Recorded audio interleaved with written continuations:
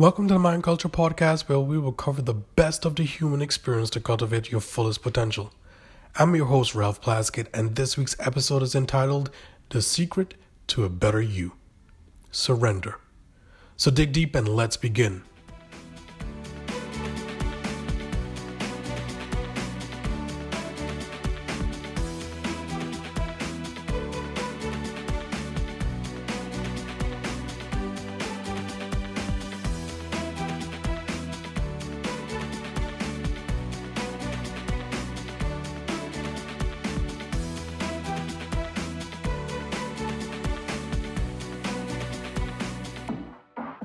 Well, I fell victim to the winter cold, and this is why I sound like crap. But nevertheless, let's dig into this week's topic, the secret to a better you, surrender.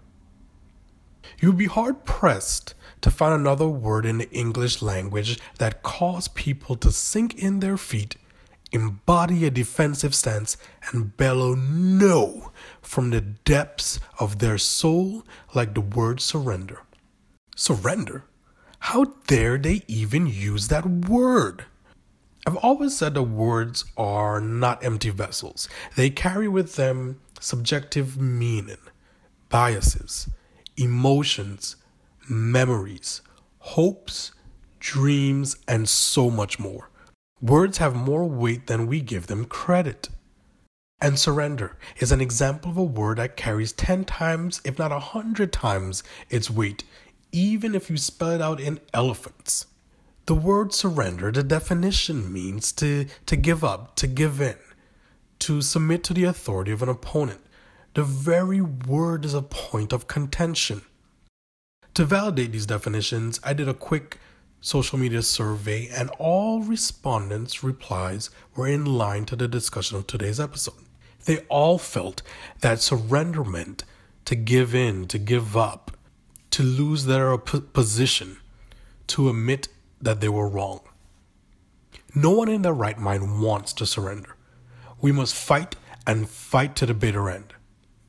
This notion is valid and admirable in the context of overcoming a physical threat or suppressor. And that doesn't mean that this is applicable to every other circumstance out there that at first glance provides the appearance of a threat.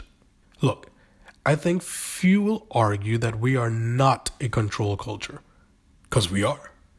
We are highly obsessed with the need to control. This includes me. Maybe not highly obsessed, but I definitely prefer control over not. And this isn't new. This isn't a new phenomenon of the digital age. Sure, during this period of history, we have the ability to control more than we have ever done in the past, and I think that this is to our detriment. We seek controls in things that are uncontrollable. Many of us avoid conflict at all costs. It's part of our instinct. We avoid things that cause us pain. Unfortunately, the avoidance of, in most cases, is what diminishes our lives. Plowing through the pain or hiding behind every corner when the pain appears does more harm than good.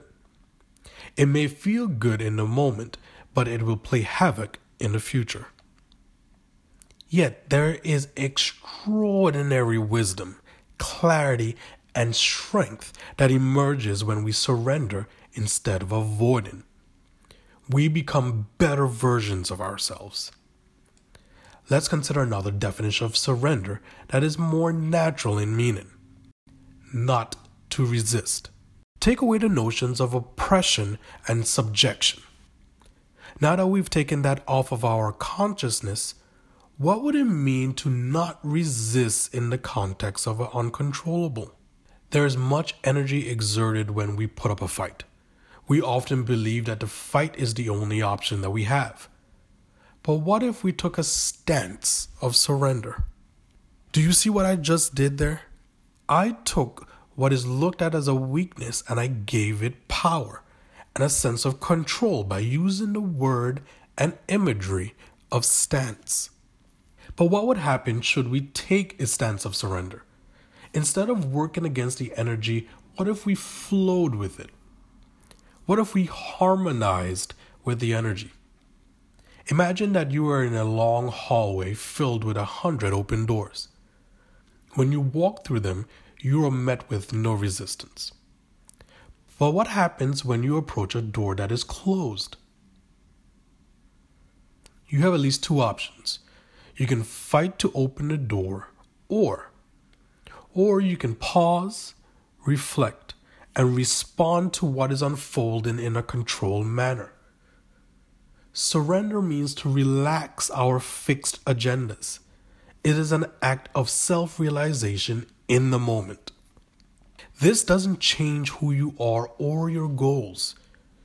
If you are an activist, visionary, teacher, change agent, you are still an activist, visionary, teacher, change agent. And with humility, you begin to understand that you have little control over the enormity of your efforts or the enormity of the world that you play in. By surrendering to this realization, you free up energy otherwise used to fight against the uncontrollable. The energy that can be used to further your efforts or your agenda that you are able to shape. Ralph, this all sounds good, but what you're speaking of is impossible. It might work for some, but it won't work for me. Funny that you say that, because to be truly human and have real human relationships means that we have to encounter surrender more often than we even realize. Just about everything that truly matters in life requires leaps of various kinds, including faith and surrender. In fact, faith is another word for surrender. Without surrender, there would be no love. Without surrender, there would be no clarity, no learning. There would be absolutely no connection to God. Surrender is more common than we realize. That's it for this week's episode of the Mind Culture Podcast. I'm your host, Ralph Plaskett, and until next week, enjoy the greatness that is life and avoid trying to get the cold at all costs. If you like what you've been listening to, do me a favor and head on over to PlaskettInstitute.org for more valuable resources. When you get there, click on the Start Here button and you will gain access to an ebook called Your Personal Evolution. This $17 resource is yours absolutely free when you sign up. Don't wait. Whip out your smartphone, head over to your laptop, and bookmark www.PlaskettInstitute.org and grab your copy of The Personal Evolution today.